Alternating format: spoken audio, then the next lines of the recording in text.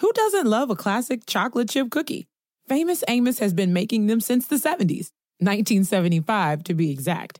With semi-sweet chocolate chips and a satisfying crunch, it's everything classic in one bite-sized cookie, and fans couldn't get enough. That's right.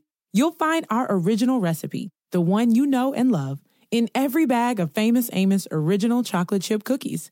Find Famous Amos anywhere you buy your favorite snacks. At Capella University, you'll get support from people who care about your success. From before you enroll to after you graduate, pursue your goals knowing help is available when you need it. Imagine your future differently at capella.edu.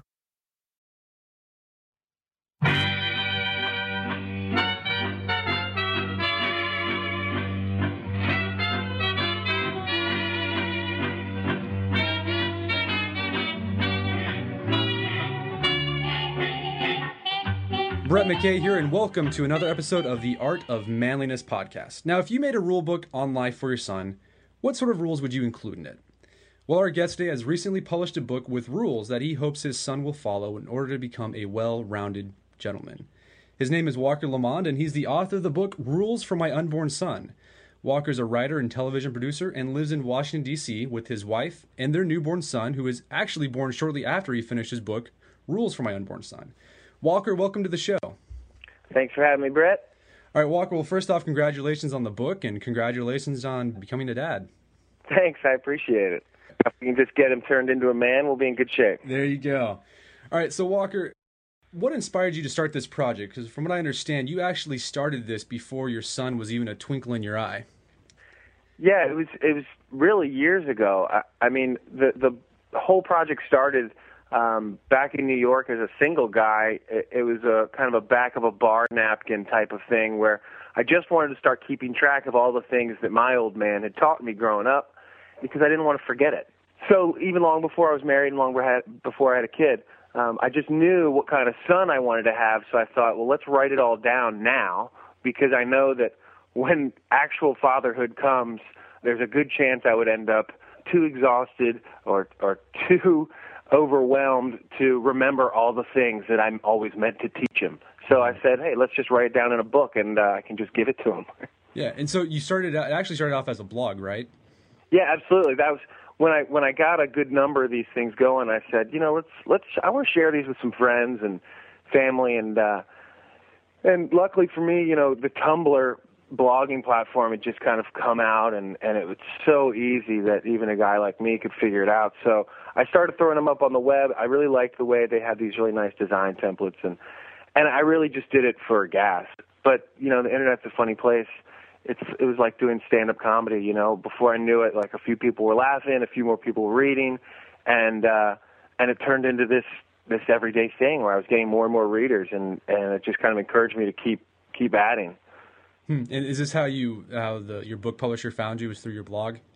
Yeah, I mean, lucky me, no, I didn't have to write any query letters or any of that stuff that you had to do in the old days meaning probably like 3 years ago.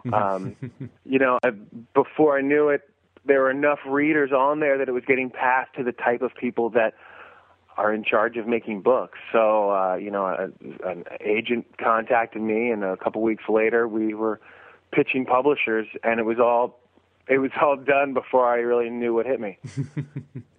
So, Walker, what are some of your favorite rules from the book? There's so many. I've got lots of rules about how to dress like a man, how to act on a date. But if I was just to flip open the book at any point, here's one: on a road trip, offer to buy the first tank of gas. I'm a firm believer that men should never wear sandals ever. How about this one? Never pack more than you can carry yourself, and a man's luggage doesn't roll. Yeah, I love that. It was funny. Actually, before I read the book and read that rule, my wife's uncle and I were talking about that. He just can't stand wheelie luggage. And not only that, I mean, it's one thing to see, the golf-shirted businessmen rolling through the airport, from gate to gate. But have you seen, like, the fifth-grade boys with their rolly luggage backpacks? Yeah. It's absurd.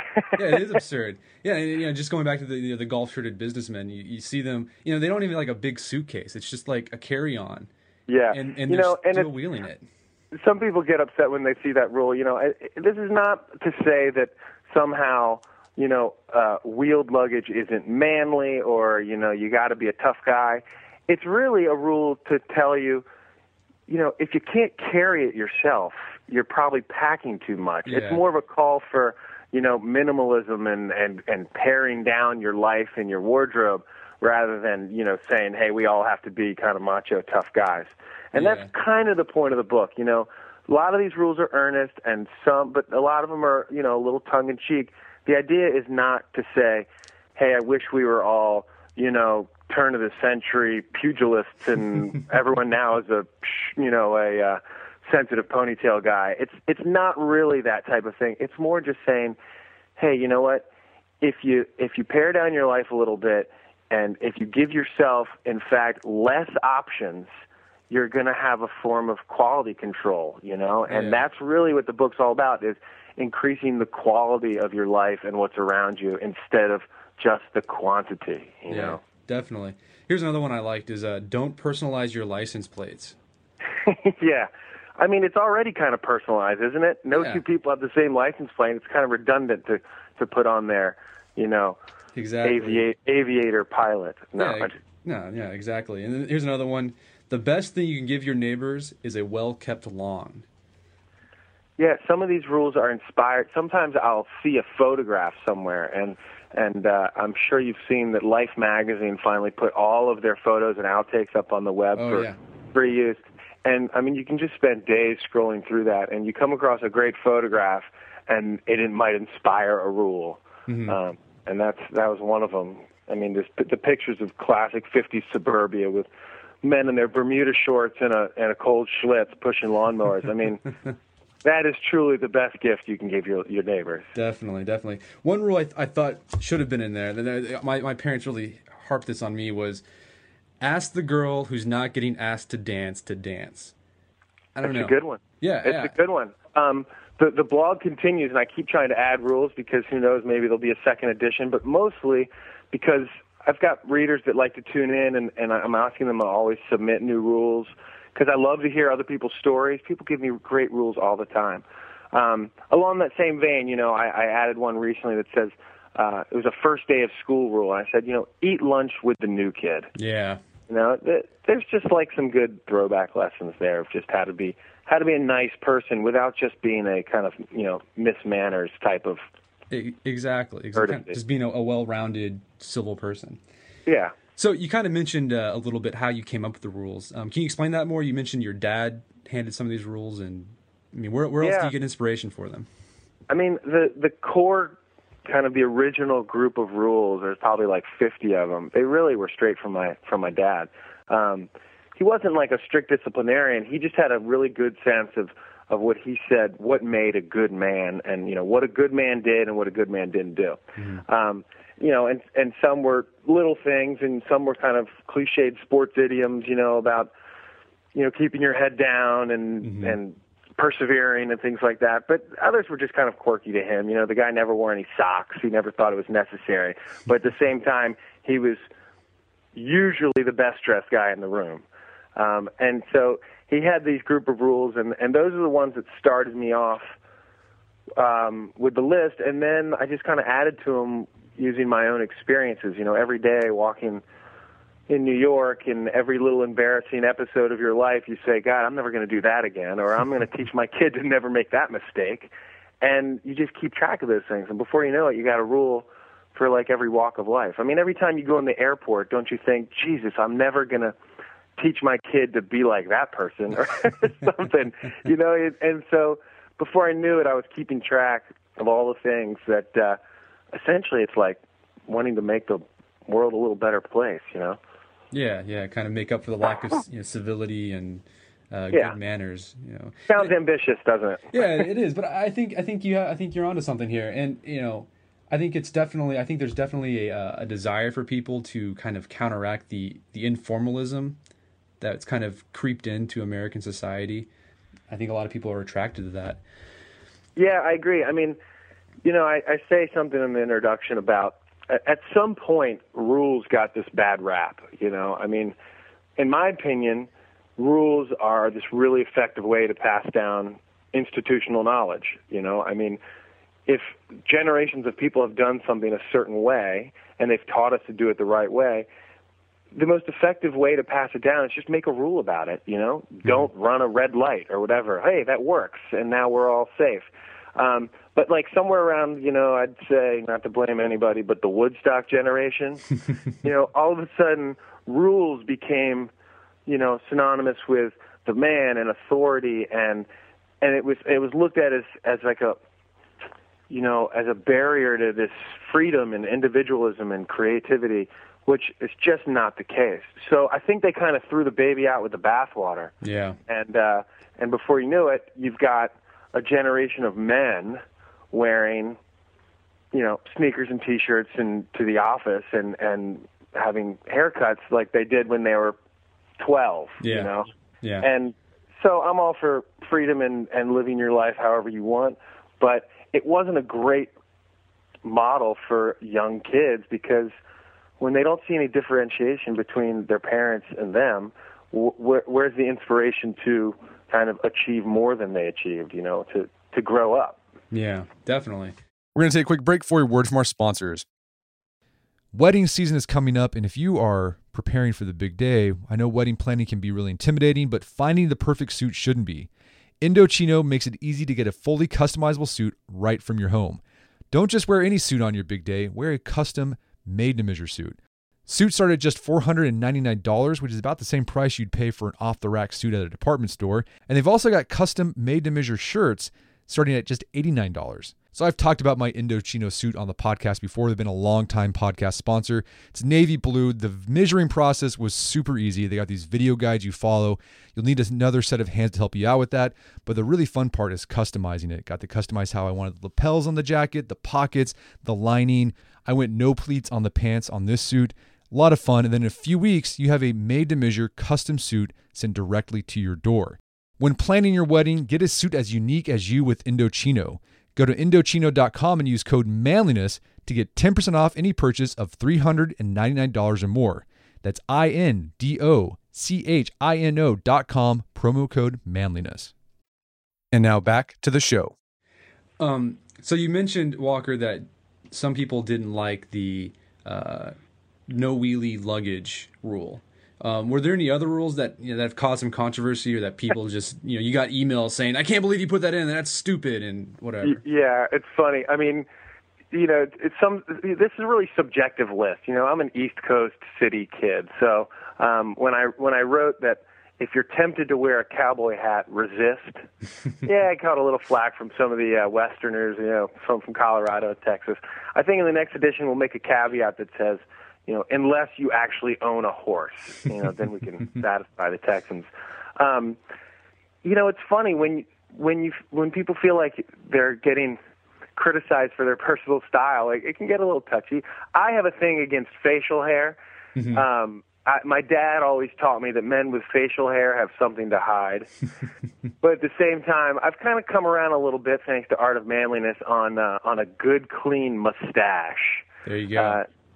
So I'm coming around a little bit on that one. But it's funny when you get emails from people. I seem to get a lot of emails from California. A lot of guys in California saying, "What do you mean I can't wear sandals, jog shirtless, and grow a goatee?" And I let them, I let them be. Not everybody's going to want to follow these rules. Yeah, exactly. We get that a lot too on our site. In fact, yesterday we did a post on how to get a madman haircut. With the part and the. I saw it, and as a matter of fact, just yesterday I went across the street to my mom and pop pharmacy and bought a tube of Brill cream. Oh yeah, have you used it yet? Yeah, I used it last night. What do you think? It's not bad. I think you probably have to throw a lot more in than I did. I was a little gun shy. Yeah, I don't think that the phrase "a little dab will do ya" is actually. No, I think it's about a softball size. Yeah, dab exactly. Probably do ya. Exactly. So yeah, when we did that post, we got a lot of complaints. Some emails from people saying, "What are you talking about? That my hair that I've had since high school is." not manly or ridiculous. And, again, it's a lot of the stuff we do is subjective, and people get kind of affronted, especially with our site when it's called The Art of Manliness. When we say something's not manly, and then people get really upset because they do that thing. Yeah, and also what I'm sure you experienced a little bit is there's still a very strong voice, especially like in kind of college age kids, against traditional, gender roles, as people like to say. Mm-hmm. Because people worked really hard to kind of loosen the restrictions of what it means to be a man and a woman and a girl and a boy, all for the good. I mean, and I'm not disagreeing with it. I think this book, and I think a little bit of what Art Manliness is doing, it's not trying to revolt against the progress that people have made and inequality and all those things. It's just an idea of getting back to some level of quality control. And I see it in earlier generations. I'm not saying everything that's old is good. I'm saying that we might want to look back into our recent past for ideas on how to have higher quality goods and higher quality of life, rather than always trying to reinvent ourselves and come up with something new. Because 3/4 of the stuff we're trying to do has already been done and done better. Yep. Just look back a little bit and figure it out. Yeah, exactly. That's what we do with the site is, go back into history and take the good and apply it with the things we've learned today and the progress we've made. And I think you're absolutely right. Not everything old is good, but there's a lot of good stuff that's there. Okay, so one of the things you have on your site and also in your book, you have a list of music called Required Listening for Boys. And I got to say, it's been fun listening to your list on your website. What are some of the songs you have on your list, and why did you pick them?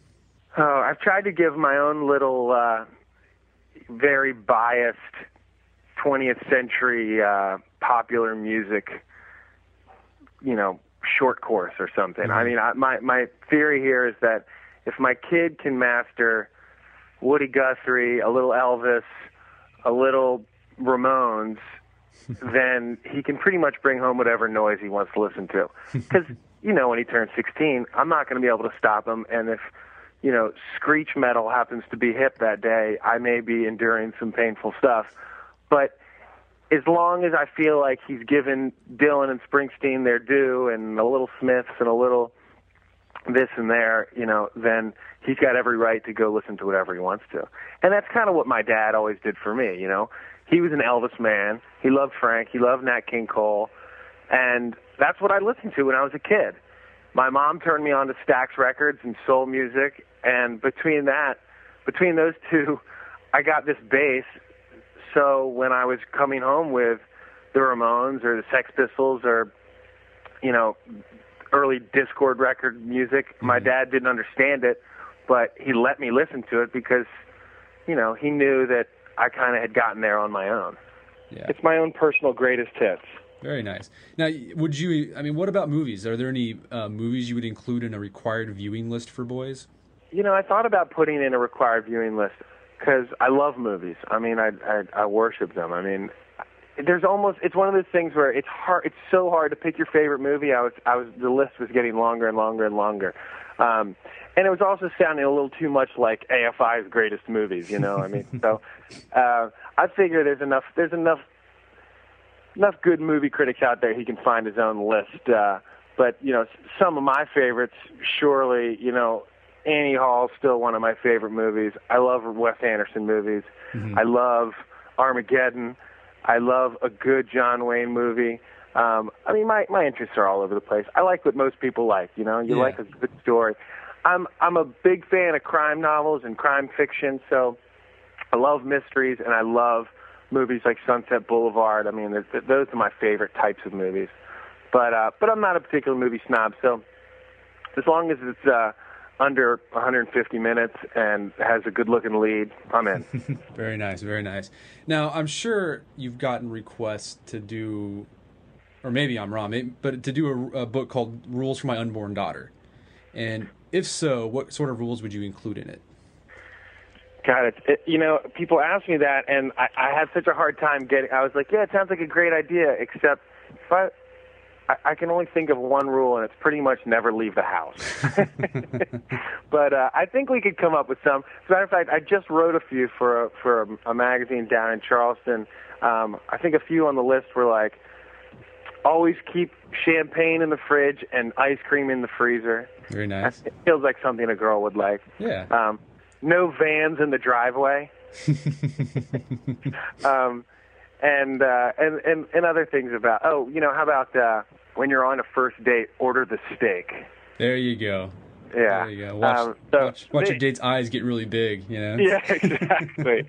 So we could probably come up with some, and who knows, if this book sells, then I will surely get to work on that one, no doubt. Awesome. All right, Walker, both of our sites and our books, I mean, we kind of talked this a little bit already, kind of have that vintage and traditional feel. We kind of harken back to, the old days a bit. And I've noticed there's kind of a trend of men going back to that. Why do you think men these days are attracted to, this traditional manliness, masculinity? Again, I think it has something to do with a yearning for quality.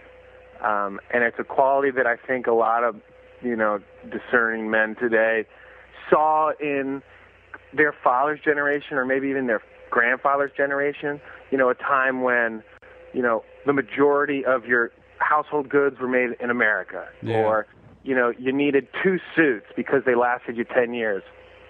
Or 3 pairs of shoes as opposed to 25 different types of running shoes, So maybe it's just a sign of the times. We've come out of this kind of period of luxury and excess, and maybe people are feeling like I don't enjoy the disposable culture as much. I think I want something that's going to last a little bit. And so I think it's natural for us to look back into a period in our culture when things did last a little longer. To me, it's like right around the 40s and 50s or, 30s, 40s, 50s seemed like a cool period when America was really peaking and creating really great products. For me, like when I was designing the book, I always loved the look of like old 50s textbooks and school books. Yeah. The kind of book that you put up on your shelf and you don't mind it sitting there forever. Because I looked at the tables and I saw a lot of the books today and, not just being paperback, but, with modern contemporary graphics and things, it actually really dates it after a couple of years. And I wanted something that looked like it had been there forever. Mm-hmm.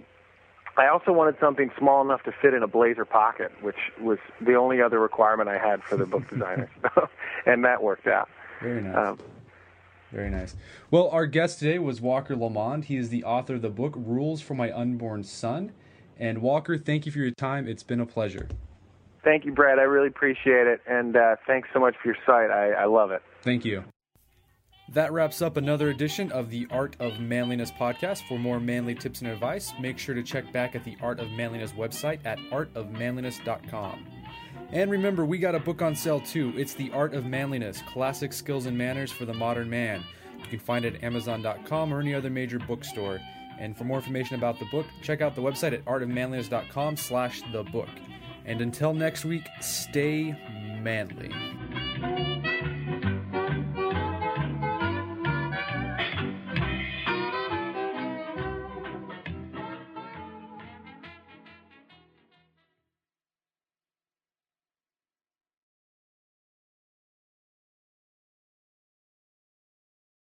We've seen all the video call fails by now. The mute button mishaps, the cat cameos, people not realizing the camera's on when their pants are off. But none of this makes Fred feel any better about giving an entire sales pitch, mistakenly using a filter that turns him into an itsy-bitsy baby duck. How do I turn that thing off? It's too late, Fred. It's too late. When you realize it's better to do business in person, it matters where you stay. Welcome to the Hilton Garden Inn, Fred. The meeting room is right down the hall. Hilton, for the stay.